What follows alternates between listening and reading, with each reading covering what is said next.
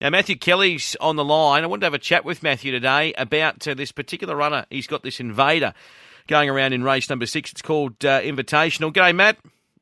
G'day, Dave. How you doing? Yeah, good, mate. She's a good filly, this filly, and she goes around at Wagga today in race 6. What can you tell us about her, mate? Yeah, we've always had a pretty big opinion of her, as you can go through her form.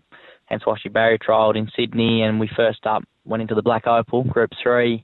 So she's always showed us a lot at home, and just ran into a few little issues along the way with her.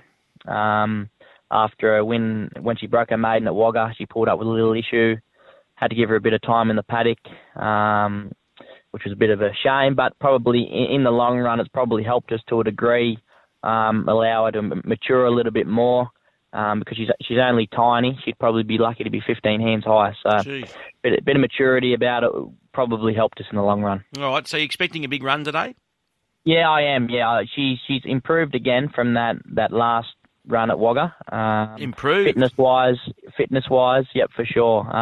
Just took her a little bit to get over that first up run at Sydney, but flew through this run at Wagga.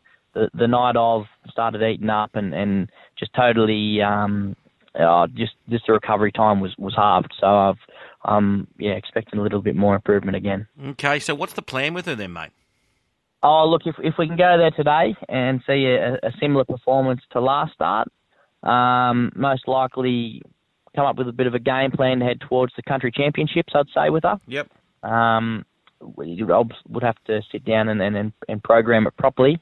Most likely go to the paddock for a couple of weeks after today and then bring it back and aim her straight for the champs then. Yeah, okay, so she's in that class, you think?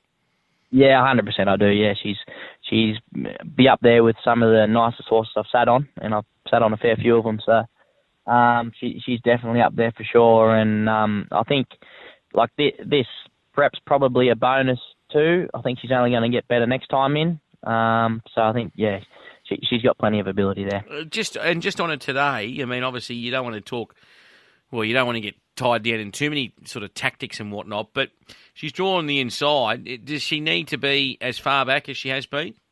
No, she doesn't, no. First up in Sydney, we got dictated to a little bit by the barrier. That's hence why we kind of dragged back a little bit, and we got too far back to what our plan was. No fault of Quade's, but that's just where we ended up.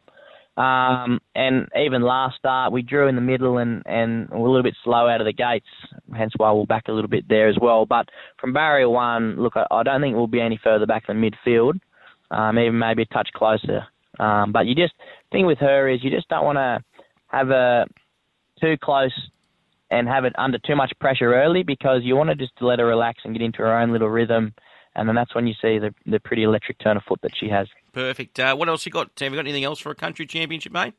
Yeah, I do. Yeah, I've got. I've been trying. He's on track to go to the country championships. He'll go to Moruya next week to have a barrier trial. That's just to give him a look at the track, give him a look at the surroundings there, and so it won't be so unfamiliar to him on the day, the qualifier. So he's definitely getting aimed at the country championships. And also Prophet's Pride, she's going to be most likely aimed for that particular race as well. All right, and what about Sapphire Coast? Anything you're taking down there, mate? At the carnival? Yeah.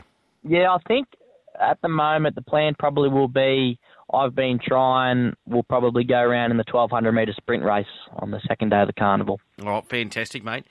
I like it. You have a good day, mate, and excited to see this filly this Arvo. Yep, thanks very much.